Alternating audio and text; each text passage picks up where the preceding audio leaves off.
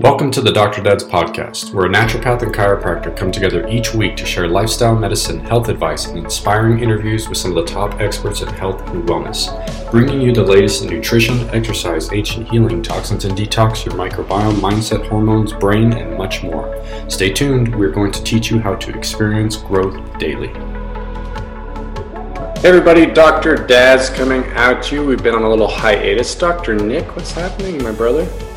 So much is happening, right? I mean, we're in such an interesting situation in our lives, all of us right now, and it feels like there's never enough time. I mean, I don't know about you, and I've said this before in previous years, but it massively feels like time's speeding up, and yet things still seem the same. I'm with you, man. It almost seems like this time of year it feels that way too, but especially with the crisis that we're all in right now and having to deal with this pandemic, it kind of feels like it's tenfold this year a little bit. Yeah, big time. So yeah, lots of stuff going on. Yeah, and I want to just acknowledge that you and Clarissa just had your 11th, is it? 11th year anniversary. I mean, yeah. that's a powerful number. Thank you, man. Yeah. We had a blast, man. We got to escape the madness and head out to Sedona and spend some time in, like I just told you, like planet Mars with oxygen and greenery everywhere. But beautiful place, great place to unwind and just kind of get recentered, and so I can come back and be a better version of myself for everybody. So it was nice, man. That's good. I mean, it's time. I mean, in this world of lack of connection at the moment, I mean, taking time for those that are close to you and loving on them and spending time with them, and it allows us to, this opportunity does allow us to sort of go within and really fine tune our really important relationships. And so, I love that you guys got a chance to get away. So important.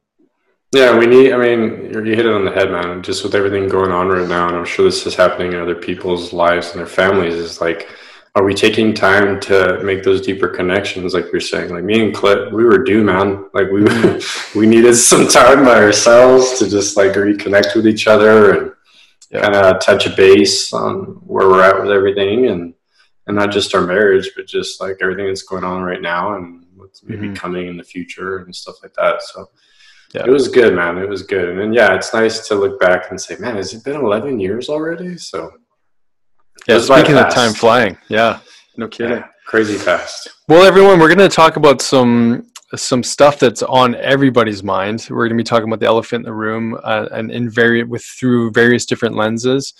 So, I did a post the other day that resonated with you, and why don't we sort of start there? And it was something along the lines of, while we're doing these lockdowns, while we're doing the face coverings and, honoring our neighbors by, keeping everyone safe and, quote unquote, doing the right thing, why don't we also cut out sugar in our lives? Why don't we also cut out the trans fats? Why don't we also look at some of the other variables that lead to chronic and acute illness and rises inflammation and cardiovascular disease, which really is our lifestyle habits. The alcohol, maybe the drugs, like I said, the fake food that we're just hoarding into our bodies. I mean, how many patients have you seen that have been like, I've got the COVID body, or, I've really gone off my regular routine and I've packed on a few extra pounds. In many cases, and this has nothing to do, we haven't even yet talked about, suicides, depression, mental health, drug overdose. This is just for those of us who don't yet realize maybe that we're knee deep in our own emotional trauma or physical trauma. But there's a whole lot of just garbage lifestyle going on, and that's not getting any attention whatsoever, or not nearly enough that it should. And so that's sort of like the first little elephant or big elephant, I think, that we wanted to talk about today. You made that comment, and like I told you, like it's just been something on my mind. Like we're always on the same wavelength, right? And yeah, man, it's just like every day I'm waking up and I'm like, why are we not talking about what is going to put people at more risk right now with all these things? Because I know that we got stuff going on, and yes, we do have to make these adaptations from a lifestyle standpoint, because we're having to quarantine and we're having to wear masks and we're having to do all these things. But like you're saying, like some people are adapting really well right now and they're figuring their way out through this. Mm-hmm. And other people, man, they are falling apart and their health is just diminishing in more ways than one. And this is actually making them more susceptible to getting this infection and having a Mm-hmm. problem. And this is a worldwide issue, man. This isn't, just where I'm at. I mean, El Paso is a big hotspot right now. I mean, Mm-hmm. you've probably already seen it on national news and world news. Is like they're calling us the second New York, the second wave New York, right? Because we're getting hit so hard. But there's a reason why we're getting hit so hard. And it's like nobody wants to address the elephant in the room is like, why is El Paso and what is Mexico and Las Cruces, New Mexico, and this region, why are we struggling so much with the virus right now? And in a nutshell, it's root issues like, oh, wow, we have a big metabolic disease issue in this whole region. And we have obesity like crazy high in this region. I mean, El Paso is always in the top 10 most obese cities in the country. Wow. So we knew back like during the first wave, once they started researching this stuff, that some of the major risk factors for COVID are metabolic disease, obesity, and cardiovascular disease. Mm-hmm. But it's almost like nobody wants to talk about that. They're just like fixated on mask, and social distancing and these other things. And those things are good. Those are great, right? Like we need to do some of these things to look out for some people that are a higher risk. I'm not against these things. But are people bearing down and starting to do the things that matter to actually reduce their risk, which is, like you're saying, it's coming from a lifestyle and an adaptation to what is happening right now in this world. And I'm watching some people thrive during this and doing well, and then I'm seeing the opposite, man. So I really wanted to spend some time and really talk about like, what are some people doing that are really causing problems and going to lead you down the wrong path and cause health issues that are going to make you, at a higher risk to have problems with this versus these are things you should be doing so that you can go to the root of what's putting you at risk. Yeah. Yeah. I mean, it's interesting because, here in Vancouver, British Columbia, a relatively healthy culture, comparatively speaking. We do see a rise in cases. I don't think that there's actually been a rise in deaths. I mean, we've been pretty low numbers in general anyways. But it's definitely, we're living in a different, lifestyle culture here than where you're at. And yes, absolutely. This isn't being talked about enough. It's not, we keep thinking that this virus, technically is going to infect everybody. We have to lower the stress onto the hospitals. And as we've just alluded to or stated that definitely there's gonna be some areas that are gonna be harder hit. And I think we can prepare for that based on the population and the demographics of the population. And we can be a little bit more focused. And at the end of the day, a virus is a virus. It's going to spread. That's what viruses do. They're just being viruses. They will spread. Whether it's not even totally clear yet whether this is aerosolized, whether it stays on surfaces for long enough. I mean, there's a flip-flop of information all over the place as to how this thing is spreading.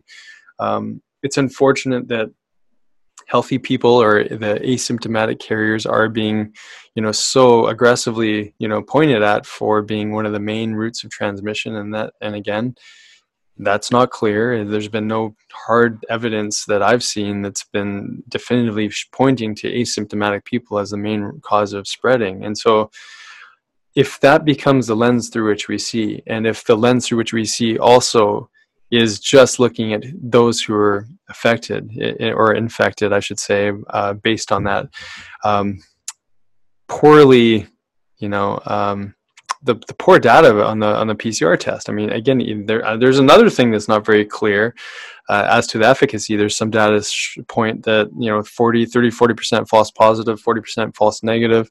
I mean, so there's a breakdown of communication and clarity across the testing, across what the numbers actually mean, how many people are in the hospital, the demographics of a population, the overall health, and how that trickles down into the community.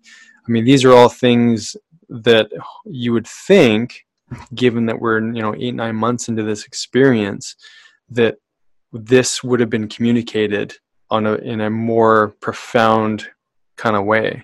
Because I can't help but think, like, what if, we looked at some of the earlier research on some of the coronaviruses and saw that, vitamin D was effective. Some great data on hydroxychloroquine, which goes back to some studies from 2005. What about vitamin C? What about some of these other things that we've known for decades have been effective?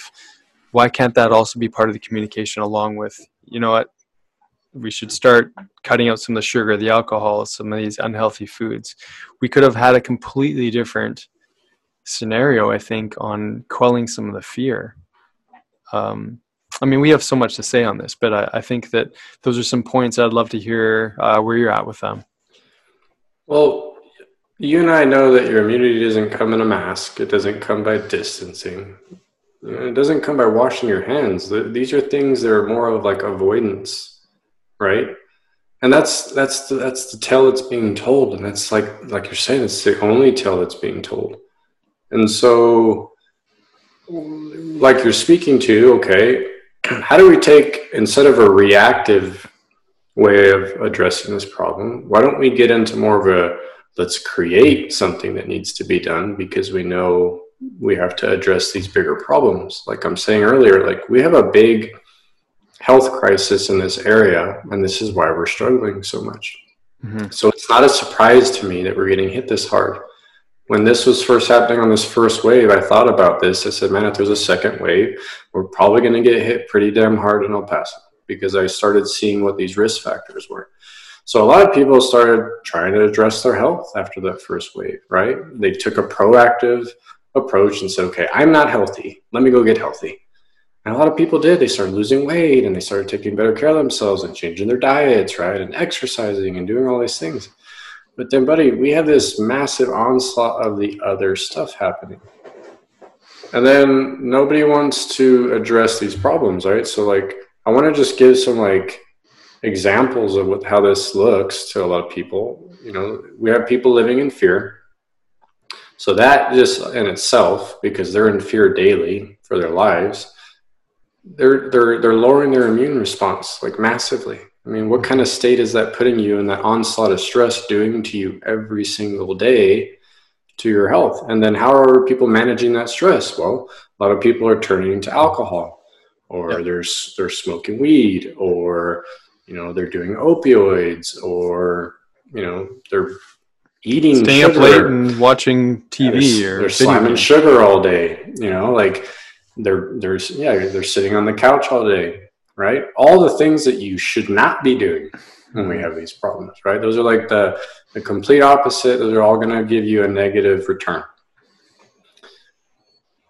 And what people need to be understanding is, okay, if we have this bug out there and everybody's at some kind of potential risk, and some people more than others, what can I be doing proactively in creation in my daily now to help reduce my risk? And to me, that's a better answer for this problem, man, than waiting for like this magic bullet that they're making it appear to be. Like there's just going to be a vaccine that's going to make this all go away. But they've been working on it over a decade to try to develop something like this, and they have been unsuccessful. So we're going to do it all of a sudden in a year without any long-term research to see long-term problems of inoculating people with stuff like this. And they're all over the place, man. I was telling you earlier, one of the vaccines says, well, this should help the person from dying from COVID, but it's not going to keep it from spreading. Well, then what the hell is the point of vaccinating people? The whole idea is to stop the spread. That's what we're trying to build a vaccine for, right? Yeah. So you have like 121 companies or countries trying to they're on this rat race to try to develop the winner. And it's almost like and I hate to say this, yes, for some degree, it's to find a solution to the problem, and I get that. But like you're saying, that's just one of these storylines that's being told of how we're going to take care of this. But what about I feel like the foundation of what we need to be doing is what we're talking to here is like, okay, people are afraid. They don't want to go to the store. So instead of buying healthy food, they're buying all processed, boxed, canned, bagged food. It's all crap, man. So they're eating worse now than they probably were before all this was going down, right? Then they're not moving. They're staying indoors all day. I know people that are afraid just to leave the house. I watch people in El Paso walking around wearing their masks when they go on walks when there's nobody around them. Like, I mean, these aren't healthy habits. Yeah. And so there's this massive onslaught, right? And so from a solution place, man, when we're trying to fight a bigger problem here, because, and I'm going to say something, and for our listeners, please don't take this the wrong way, because it's not as black and white as it's going to sound, but we have always had viruses.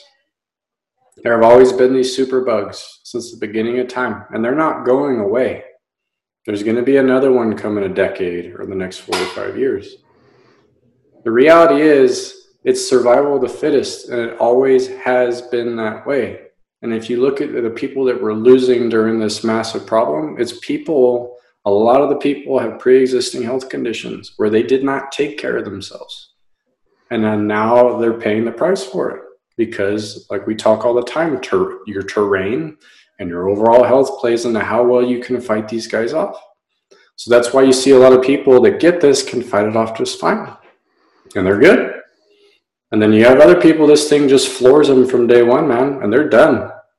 You know, people are so afraid right now to just end up in the hospital because they know the moment they end up in the hospital, that's almost a death sentence for them. Because I don't think some people even have faith in the hospital's ability to save their life right now. And that's scary, man. You know, it's scary for me too. I have relatives that could possibly get sick from this and end up in the hospital. And I would be worried if they ended up in the hospital. I wouldn't have faith at this point that they were going to be able to survive with what's happening right now. So how do we get to a place with all this where we're preventing from that even happening? Because this isn't going away. Mm-hmm. But like I said, it's survival of the fittest, and it always has been. And I don't mean that from a bad place. I really don't. But that's the reality of it. And whether you want to chew that and swallow it, that's up to you. That's up to our listeners, right?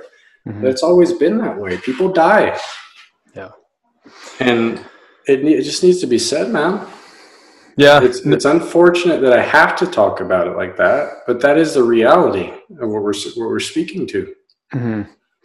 And you brought up so many points, and my head's spinning with like all the different directions this conversation could go. But I mean, since you sort of ended on this point, let's sort of flesh out this reality of death a little bit, because I think that's part of probably the biggest elephant in this room, is that we have a massive collective fear of what happens when we die. And this heaviness of just speaking the word death. You know, we're both parents. The worst thing that could probably ever happen to us is if we lost a child, right? And if one of our children went before us. And people are dealing with that every day. Absolutely every day. And, you know, one of the saddest communities that's dealing with loss right now is the addiction and drug abuse and over mental health. And the social inequality is probably one of the biggest factors, or unspoken population of people that are probably, you know, maybe, dare I say, suffering the most. And because there's so much isolation and there's so much lack of community, and it's a very scary place. So I think on this concept of death, you know, all of us in this time of incubation, I think need to do a bit of soul searching on what does death actually mean. Because when you hear that word, you can go into some dark places, and it can feel very isolating and alone. It can feel like the experience that we're having right now, you know, globally. But I mean, this is the time for people, I think, or we have an opportunity anyways to, you know, find some mentors, some guides, some support. Maybe it's to anchor back into your religious faith, or become inquisitive and like, what happens when we die? You know, what does death mean? A book that I often refer people to sort of engage this duality of the physical self and the spiritual self is by Gary Zukav. The book's name is The Seat of the Soul.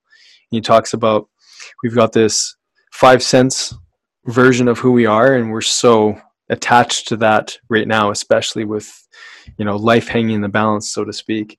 But that's your hear, touch, taste, smell senses, and that's what really defines our ego body, our sense of I in this world as a separate self from everybody else. That's one version of this experience of life on this planet at this point in time. then there's this other experience, which is the multisensory personality, the big you, the version where, in my experiential self, through meditation, through yoga, through all sorts of wacky shit I've I've done for myself, in this life experience, I've realized that there's so much more. There's so much more than this 5 sense reality, and I can anchor into that very, very, in a very tangible way, because I've had experience of this extrasensory version of me, and so I've experienced what it feels like to be in a different kind of relationship to death, and I've I've felt the beauty in it. And I think collectively there's so much fear around death that we don't really have a healthy relationship with it. So I did want to sort of, continue on in that conversation I think you started, because if that's the worst thing, we have no idea. We haven't yet connected. If death, if dying is the absolute worst thing that could ever happen to us, we haven't created a healthy relationship with it yet. And there's an opportunity to do that. There's an opportunity to experience that, or start a dialogue of questioning, what does that actually mean? Like you said, find a mentor, read some books. Read the book "You See the Soul" with Gary Zukav. I mean, find something where you can feel a little bit more connected to something bigger, so that this experience we're in doesn't have to be as heavy as it feels. So I just want to throw that out there. No, I'm glad you said that, man, because I think that's the main thing that's stemming from the fear. That's what's on everybody's mind, right? And again, like you said, we're going to address the elephants, and death is the biggest elephant, right?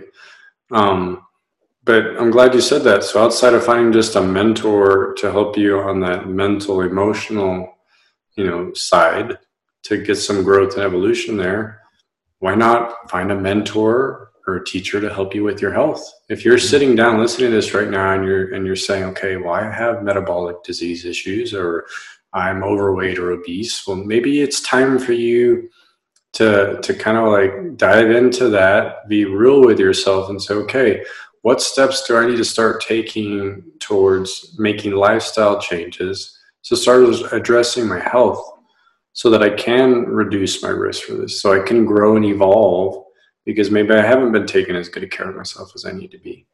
Yeah.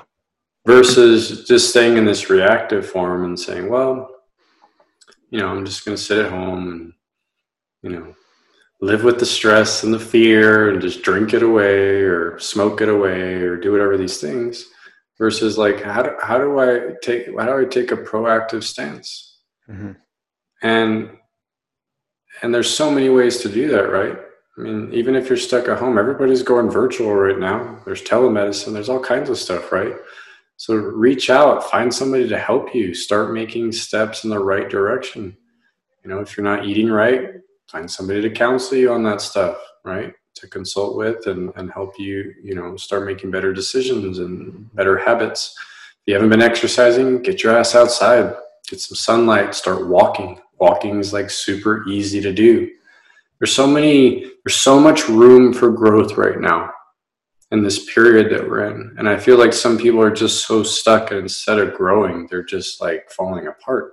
Mm-hmm. But I feel like it's an opportune time for that growth because of the amount of disruption that we're all having and the amount of shifting that's happening. Mm-hmm. Yeah, it's powerful. And I think that's that linking of, change our relationship to death, but also change our relationship to living and truly living. Because in this experience, when like a mask and social distancing and lockdowns are not going to cover up the trauma that we're all actually dealing with. Like collectively, our brothers and sisters are really sick. Our brothers and sisters are dealing with metabolic disease or cardiovascular disease and cancer and autoimmune conditions. And that's not okay. It's not okay for us to have, people in our culture that don't have access to better food and better education around food. And people need to listen to podcasts like this more so that they can maybe get out of the stress state that they're in and realize that there are options out there that are available. So we need to do a better job of living, and no mask or social distancing or lockdowns are going to cover up, are going to be the Band-Aid, the symptom controlling Band-Aid for this collective unhealth that we're experiencing. And that's just a reality. And sort of on this topic, a little like a trigger for me for sure. A frustration is this, and I can't say that I felt it personally. I see it, I see it through social media and whatnot. But I see this virtue signaling kind of this tag term that seems to have flourished in this time right now, where we're shaming people for not thinking of the collective. Shaming people for not wearing the mask and whatever. We have no idea what people are going through. How could we? We don't know them. Like, unless we've had to have a direct relationship with them, who are we to judge anyone for their behavior right now? We're just not. That's not our position. Like, so if we're going to be judged for whether or not we're wearing a mask, or if we're actually maintaining this metaphysical 6 feet that's going to prevent us from getting a virus, which is just based on I don't know what. There's no magical number of feet that you could be away to avoid a virus. It just doesn't exist. Let's just call it what it is. It's just being polite to someone else. Wearing a mask, for the most part, unless there's been hard science that I haven't read, wearing a mask for the most part is a service to protect our brothers and sisters, or so that's what it seems to be. But you don't see people who are exercising, eating the right food, diving into a healthier mindset, shaming people for eating garbage and blaming them for spreading a virus. Like, I would never do that, and or I don't think I would. But the point is that let's stop the shaming, let's stop the blaming. Like, there's an opportunity for all of us to come together and ask questions, be curious about what other people's perspectives and experiences are. But if we're gonna shame and blame people for not wearing a mask, then people technically have every right to shame and blame someone for eating shitty food and not exercising and drinking too much alcohol or drugs or whatever the story is. Like, let's not pretend that there's hard science on anything that we're being recommended to do right now. And what if we did it all? Like, what if we did what we're doing now, plus we did everything that you and I have been speaking to? What would that look like, right? Well, yeah, what would things look like if we did everything we're doing now, plus we did the change in diet, we started to exercise, we gave up the drinking, or we faced our addictive behaviors and gone in for some treatment. We started to collectively improve our chances and our resilience in spite of the world that we're in. Well, another thing, those are all really good points, and you kind of like stirred up a thought there with me as far as, okay, we all are having a very different reality of what this is. There's so much contrast between individuals, right? It's almost like you're stepping on eggshells to like talk about how you feel about it versus how somebody else who's maybe living in fear and somebody who's not. But instead of maybe meeting that with resistance with another individual, wouldn't it be a better thing to sit there and say, okay, why is this person maybe not in fear? Like, what is their reality right now, why they're not living in fear? Or if you're someone who's not in fear and somebody's in fear, maybe sit down and have a conversation with that person, from non-judgment, a dialectic, and just say, talk to me, like, tell me why you're afraid. Like, what is it about this that is bringing that fear about, right? Mm-hmm. Yeah, such an important question. And that's where I think we can move out of our resistance and into compassion and like truly empathizing with the other person that's in front of us. Well, and then remembering that it's not about us. It's not about just you. It's about the collective. One of the biggest things that I think that many people on this planet have lost sight of is it's about the collective. It's not about you. Mm-hmm. It's about your neighbor. It's about the person you see at the grocery store. It's about people that you see at your job. Like, we lost this love for others and this connection of understanding that we're here for each other. And I feel like right now in all this, it's turning into this very individual, just me. Mm-hmm. I just got to look out for me. And instead of us coming together as a collective, and this chaos that's happening in the world right now is just causing all this separatism, man. Like, I feel like people are pulling away from each other instead of coming together. And I think that's a big piece of the puzzle, man. Yeah. Is like, we have to dive into each other to find the solution to these things. Mhm. That's a powerful statement. And, I have to take ownership where I'm guilty of that too, right? Like I don't want to live in the fear. And so I can see myself feeling resistant towards, certain conversations, and I can feel that stir of emotion inside. Luckily, I can always anchor back into this, but I mean, I'd be lying if I said that I wasn't triggered by, you know, hearing people shout from the mountaintops that, how dare you not wear your mask, or how dare you, um, not social distance, or like, I feel like the injustice to some degree of people, experiencing trauma and then blaming others for it. And there's this great quote that I read out of a book that's really made me reflect. And it was something, in a paraphrase here, but something along the lines of like, um, your ignorance is really a measure of your perception of injustice and evil and tragedy in the world. And I'm going to try for this next part. But to a master, a caterpillar coming out of the cocoon is not the end of the caterpillar's life. It's the transformation into a butterfly. So that's how a master would see it. So master doesn't look for the evil, doesn't look for the injustice, it doesn't look for the tragedy and the trauma. The master sees the transformation, and so it's caused me to sit back and realize where I've been offering judgment to this situation as well, and just trying to find that neutral space of what you just spoke to, of empathizing, of asking our neighbors questions, and why do you feel like that, instead of just coming from this reactivity place. And so I think we can all, address this growth and experience that we need to address. And, but it's an interesting dance for sure. And it's forcing all of us to wake up, grow up, level up in all these different ways. Well, and since we're talking about fear, because I think we've said that word about 30 times already, fear is not real. And so I want everybody to really take that in, what I just said. It's not real. We create this. There's only danger. So is there danger right now? Yes, there is. But fear is a choice. And when you make that choice to adopt that fear, you create a cascade of problems for your well-being.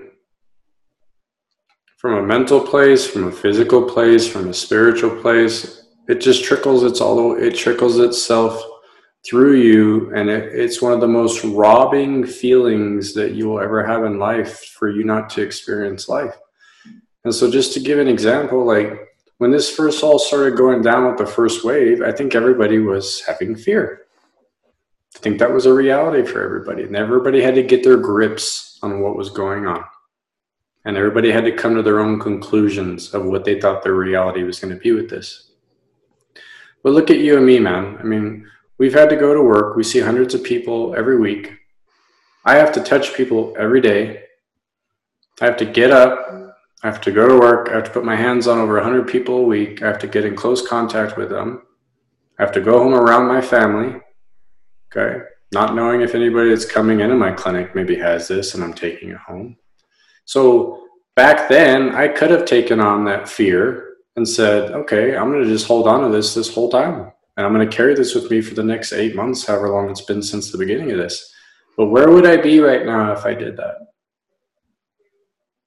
Or I can do what I did, which is I realized that, you know what? This is a choice. Is there danger? Yes. But what do I need to do as an individual to take care of myself, to take care of my family, and to take care of people that I see every day, right? To just try to reduce this risk and danger for people, but not live in fear. So, brother, I don't get up living in fear daily right now. I don't. And I'm in the hottest spot in the country right now. I'm not afraid. There's not an ounce of fear running through my veins right now, man. I get up, I go to work, I do what I love every day, and I try to help people that are struggling with this, right? But at the end of the day, it's a choice, man. Yeah. And I see so many people that have not, I don't think they've come out of it. since this started. Mm-hmm. I mean, the stuff I'm seeing, there's parents that have not let their kids leave the house for like 8 months here, man. And I think that's ridiculous. These poor kids, right? Mm-hmm. And it's almost like we're allowing fear to overtake everything, and it's creating this massive amount of chaos. And what people need to understand is like you're saying, like, you don't have control of any of this outside of what you can do for yourself. Mm-hmm. That is it. Yeah. Outside of that, you have zero control. So why don't you focus on what you have control on, Mm-hmm. which is your choices and what you're going to do in a creation matter versus a reaction to what is happening around you. It's beautiful, brother. That's a really important concept, I think, for all of us to reflect on. And I want to make sure that we also just dove in a little bit more on a topic you brought up earlier, which was regarding this experimental vaccine. Just because a lot of us are facing this. We already know that masks in many places have become mandatory. Lockdowns are obviously they're mandatory depending on where you're at. Will this vaccine become mandatory? And I'm going to share a little bit of Del Bigtree, what he says, and I think it's a really good neutral way to look at this. Everybody in the world, there's people in the world who can't eat peanuts. Like, you can't force peanuts on everybody because some people will die of anaphylaxis. You can't give an antibiotic to everybody because some people will react to it.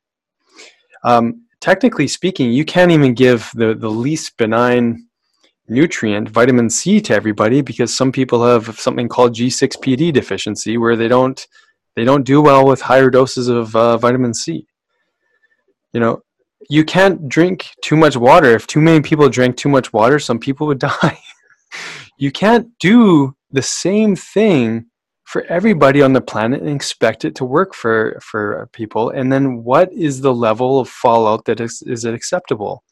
Is it acceptable to give everybody peanuts on the planet and have a quarter of the population die?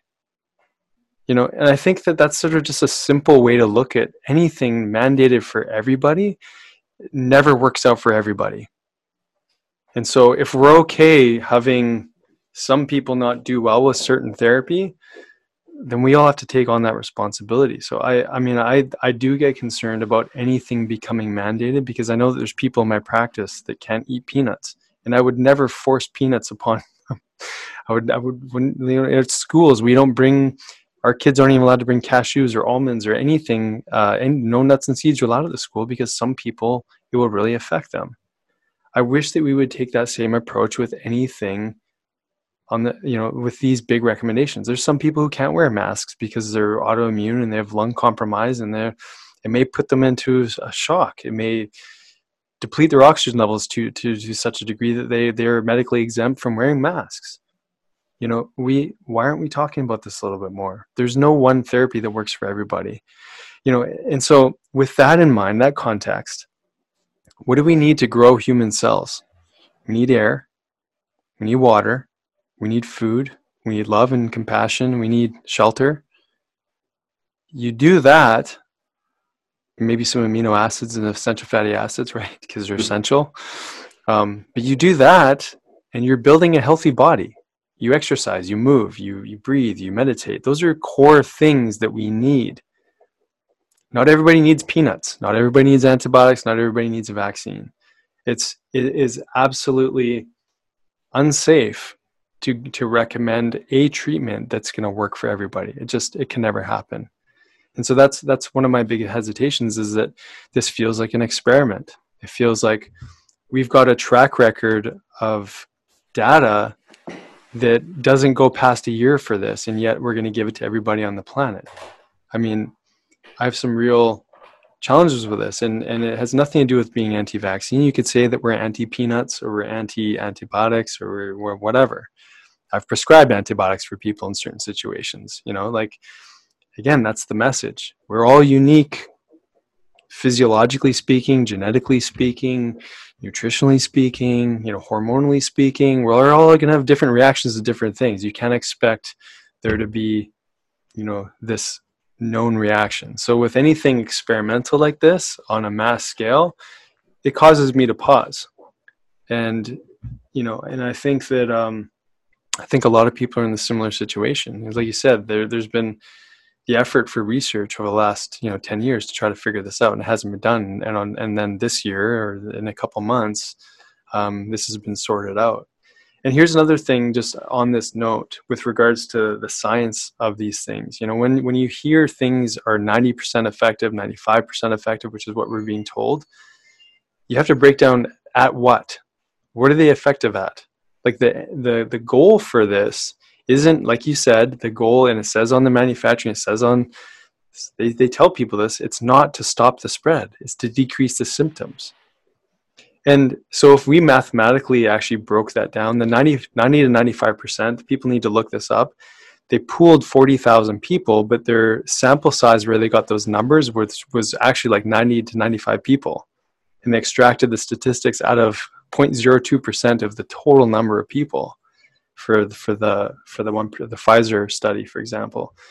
So statistical analysis on a population size that's been shrunk down to make statistics look really good is great for media and is great for sharing, but it's not actually looking at hard science and hard data. Like we need to be more objective about this, especially if it's going to go across the entire globe. So I think that's really important information. And mathematically speaking, if we did the lifestyle practices, we did the nutrients that we're depleted in, if we, maybe up some of our things that we know are supportive, like the vitamin D or the vitamin C, or, again, depending on where our levels are, we can do things that stack the odds in our favor, that actually help make healthy cells that, through doing the right nutrition, lifestyle habits, and supplementation where needed, we stack the odds in our favor. We don't have to be concerned about this one thing that we know can't work for everybody. So those are some of my thoughts that I think that are important to reflect on. This isn't about things being good or bad, but this is an experimental treatment that's supposed to work on 100% of the population. It's just not. And their targeted outcomes are not to stop the spread, it's to decrease the symptoms. And I think we need to spend a little bit more attention on that. And I wish that was being shared in a more neutral way, as opposed to like, this is this is the 95 or 90% effective thing that's going to fix everything. I mean, we just, there's nothing in medicine that works that well, except for water, nutrition, movement, breath, because those are the things that make healthy cells. Sleep. Yeah. No, buddy, you couldn't have painted that any better. That was beautiful, the way you laid that out. I think that this false sense of security is being given to the population of like, oh, they're going to find this magic bullet. And once they make it and I get it, like, I'm good. But what people need to realize is, no, you're not.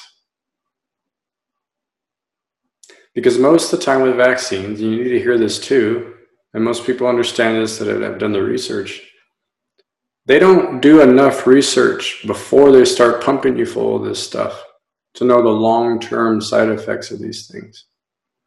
They do that research after people start dying or have these massive reactions to this thing. And so we're taking a huge risk putting our faith, and there's going to be this magic bullet that they're going to just start inoculating people, and this is just going to go away. And I'm so glad you said that, man, because it's not going away, even with a vaccine. And it may get worse. And we don't know what that's going to look like right now. So we're thinking that, oh, there's this acute fix for this problem right now, but we may have chronic issues coming out of this due to this potential solution that we're having. And there's just too many unknowns.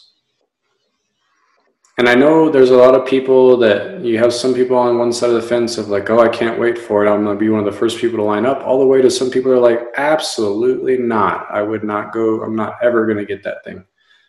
So like you're saying, there is no one size fits all. And like you're saying, this isn't going away. But why don't we focus, like Nick's saying, on what we can control, what we do know works? Why most people are getting over this just fine? Well, they're usually healthy individuals that are already doing all these things. Mm-hmm. And they have a much stronger innate immunity, and they can handle these bugs. There's a reason that most of the people are getting over this. And there's also a reason why a lot of people aren't. So like you're saying, there is no hard data on all this stuff that's in limbo, but there is hard data on we can get healthier. Yeah. And that needs to be where your focus is. Yeah. There's something that was shared that I read earlier, that they're finding T lymphocytes, like your memory immune cells, from some patients or some people or population of people post the SARS, like the original SARS virus. And this is like 17 years later. That obviously there was no vaccine at that time. So this is a long stretch of immunity that's going like almost 2 decades. I mean, this is the beauty of our innate immune system. We have exposure, we adapt, and we have memory. We have memory in our lymphocytes. And what a beautiful, intricate, complex system that our immune system is, that it allows for that kind of experience. There is yet to be any artificial way to do that, to create such a lasting, or that's been proven to this point. I don't know of it. If there is, I'm happy to learn about it. But there's no artificial way to do that to our immune system at this point in time. And so these are really important things, I think, for people to understand, that your immune system has an incredible capacity to take in information from the surroundings, make these memory T lymphocytes. And that's where so much of the focus is not being discussed, or people who have had previous viruses in past years, where there's this cross reactivity, where there's this intelligence of the immune system to sort of semi-recognize a new virus, a quote-unquote new virus in the environment, because we have this cross-reactivity. We have this immune system that can adapt and can recognize something similar, and so they can create another, protective response. And again, these things, from what we understand from an innate immune response, that's lifelong immunity. And it's through this amazing evolution of our physical bodies over millennia. And, I think that's where we can anchor back into trust for the incredible design that our bodies are. And I think this is where we can start to release some of that fear. So we covered a lot of topics today, brother. I gotta say one more thing on that topic. Yeah, good. There is not a drug or vaccine in this universe that comes even close to the power of what your body can do. Nothing. There's nothing in existence. And you have been lied to and told that your health can come from the outside in. And that is not the reality for anybody. No. Your body has the ability to heal everything, but you either are not giving it what it needs to do that, and there's too much interference, and it's not allowing that innate ability to express itself to do that. And that's what me and Nick are talking to. So do not place your faith in something outside of your body to help you with this, because I promise you that is misplaced faith. My money is on my body to take care of this, not on anything outside of it. Mm-hmm. And that's why I don't live in fear, man. That's why. Thanks for that. Beautiful. I tell you what, those of you who are listening, Dave and I never like talking about things that are sort of poke the buttons or stir. We do in our own, conversations with each other, but we understand that everyone's coming from a different lens or looking through a different lens. And, and I think it's also important sometimes to discuss some of these more challenging topics. And just because we're naturopathic doctors or chiropractic doctors does not mean that every naturopathic doctor thinks the way that we do. We're all individuals. We've all had decades of our own experiences on top of our naturopathic or chiropractic training. There's been many reasons why we've been able to come to the conclusions that we have about our bodies now that sometimes has nothing to do with our formal training. And you can talk to 10 different doctors, you may get 10 different answers. But what we are seeing in this world, whether it be some of the guests that we've interviewed, or some of our mentors in our lives, or some of the other doctors we've connected to outside of the podcast, there's a growing number of people and professionals in many different fields that are sort of starting to question things, and I think that healthy skepticism is always welcome on all sides. And I keep thinking to be clear is to be kind. And I don't think there's a lot of clarity going on right now. And that's all we're asking for. I mean, I'm sure that's all you're asking for too, you who's listening. And so, we take with huge humility that you, in fact, tune into our podcast, you share our episodes, you comment.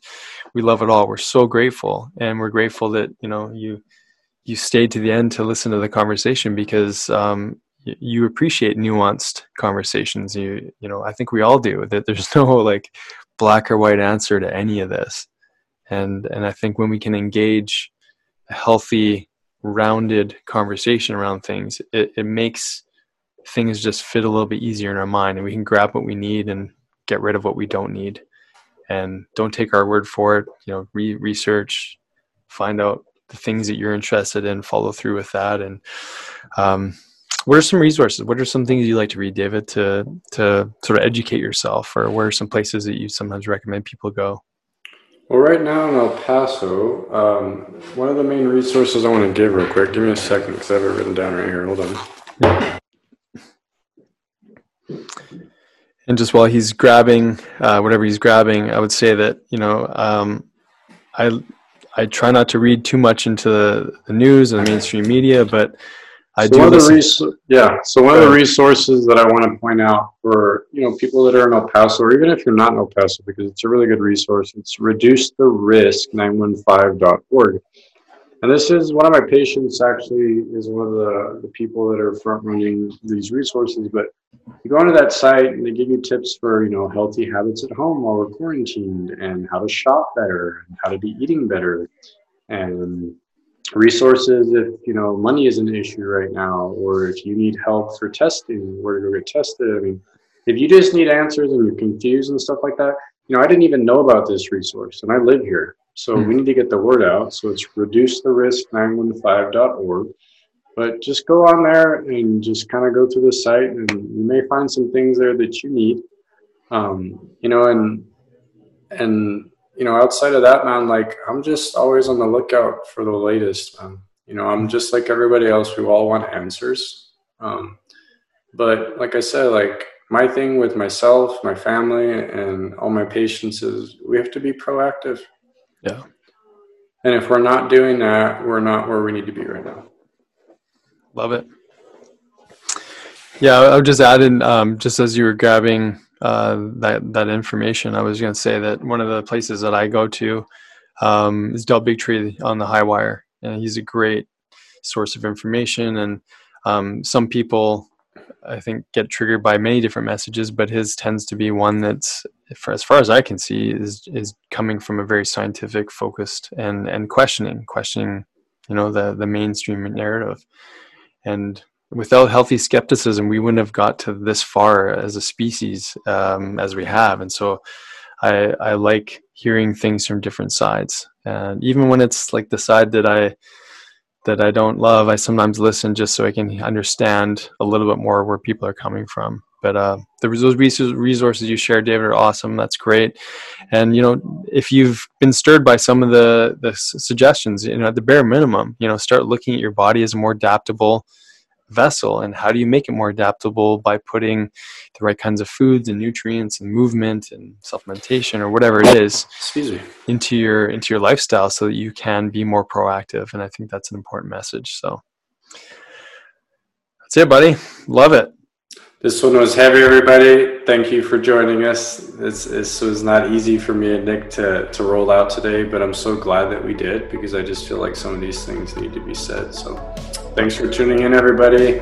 We'll have a couple more of these with just me and Nick before the end of the year rolls out, and then we'll have some amazing guests again coming up early next year. So again, thank you. Grateful for you guys taking time to connect with us, and love you, man.